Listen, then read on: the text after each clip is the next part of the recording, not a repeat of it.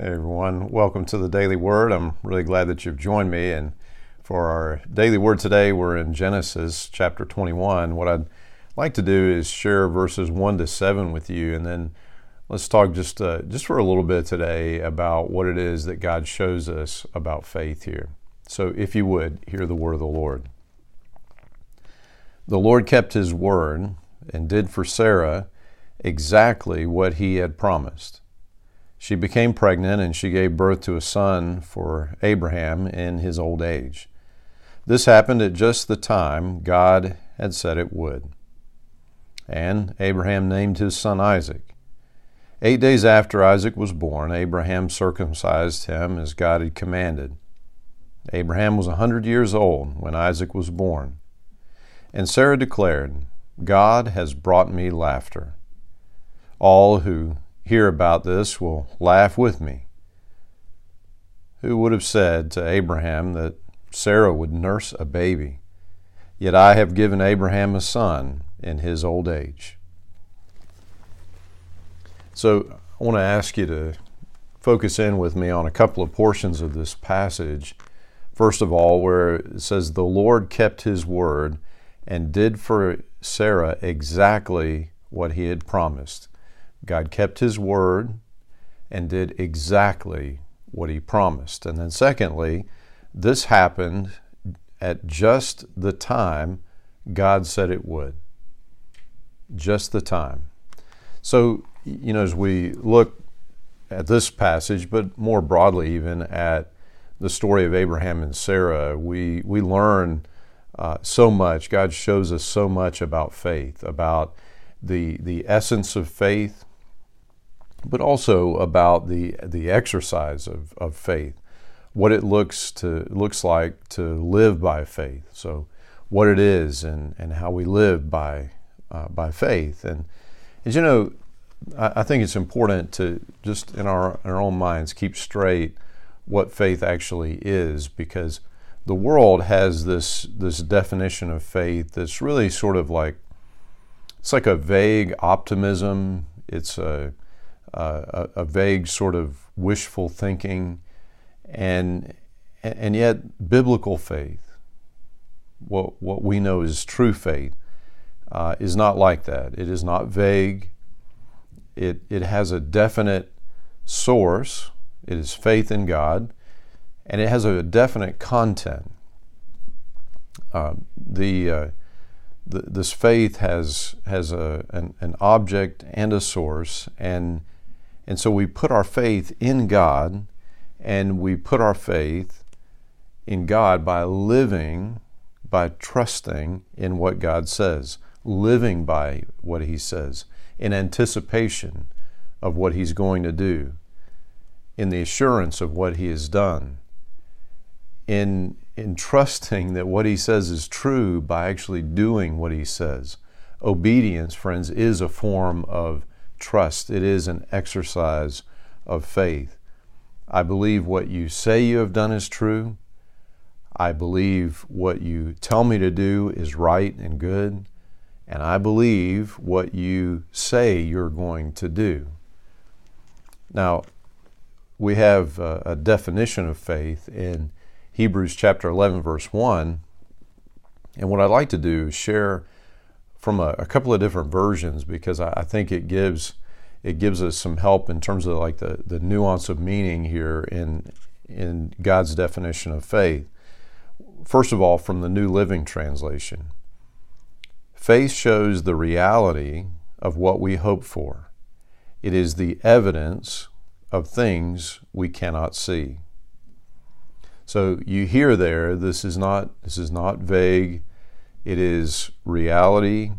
It is hope, yes, because what is promised has not all yet been done and received, but it is evidence of what we hope for and we know is promised, but we don't yet have. We cannot yet see it. Now, the ESV says it this way: "Now faith is the assurance of things hoped for, the proving of things not seen."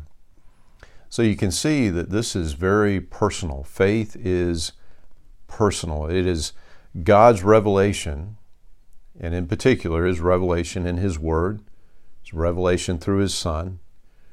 It is God's revelation, and it is given with the assurance of God by His Spirit. He gives us an assurance of what He has done and what He will do and the truth of His Word. And so, take for example, and we've read about this in Paul's letters. When we hear the gospel, when someone shares the gospel truth with us, the Spirit of the Lord touches our hearts and confirms the truth of the gospel. You know, one of the kind of central events of the dawning of the Methodist movement was Charles Wesley and John Wesley coming to this knowledge, this experience of assurance, this faith, right? And John Wesley talks about how he was in a study on the book of Romans, and he was hearing about how it is that we are saved by faith, by trusting in what Jesus has done for us. That is not by works, it's not something that we earn, but it is received by faith. And so he left that meeting, and he said that his heart was strangely warmed. And this burning of the Spirit in his heart was God pouring His love out on him, pouring His love into his heart, and confirming the truth of the gospel. He talked about how he knew that Christ had died for him, even for him. So you see that this faith is not vague, it is not impersonal, it is not just wishful thinking. This faith has an object, this faith has a source, and it is so very personal. It is revelation from God. So we are reading in the Scriptures, praying, we're hearing the proclamation of God's Word, and there is something that God does for us that I pray that you're experiencing. As you're reading through the Word of God, God lights up your heart. It might not be as dramatic as that conversion experience, that time when He showed you the truth of the gospel and invited you into relationship, but there are these confirmations again and again and again, and you notice how God highlights things in His Word, and even with a reading schedule like we do, that you would think, okay, well, I'm just scheduled to read this. It is amazing how often the Scriptures God raises up to us just speak directly into situations that we're going through, and these are all, as we read in Hebrews 11:1, the assurance of things hoped for, the proving of things not seen. God saying, this word is for you. This is true. You can trust me in this. I have done this for you. I am telling you the truth. I'm telling you what is good and right. And I will do what I have said that I will do. Now, there are two questions then for us, I believe, that God is putting before us as He is continually seeking to pour this gift of faith into our lives. First question, do I trust God's Word? Do I trust that God will do what He has said He will do? You know, Sarah and Abraham both laugh when they receive God's promise of a son. They think it's so absurd to even think about that possibility. We're way too old for that to happen. And so they laugh. Later, they laugh at the fulfillment. Can you believe what God has done? Now, the other question here, though, is not just will you believe and trust what God has revealed in His Word, but secondly, will you trust God's timing? You know, the Scripture says that He brought this about. He gave them their son Isaac at exactly the time He said. Now we don't have time frames on every promise of God. As a matter of fact, Jesus is very clear that the promise of his return is not, that the time of that is not something that any of us know. And so we don't have perfect revelation about the timing of every promise being fulfilled. But what I'm saying is, will you trust God's timing? For me, I will tell you that often patience is a struggle. Like I want to get stuff done. I want to see it accomplished.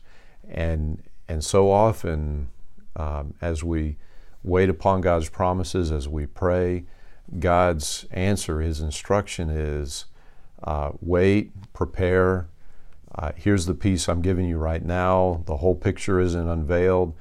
This is what I'm giving you to do right now. And once the time is right, I'll move you to the next piece. We are called not just to trust God's word and his promises, but to trust his timing. And so, friends, let us entrust ourselves to the one who indeed, as the scripture says, gives us assurance of things hoped for, and he proves the things not seen. He is revealing, he is pouring faith into us. Let us receive it from the Lord. In Jesus' name, amen. Amen. And friends, until we have a chance to speak again, I pray that God would bless you and that he would keep you.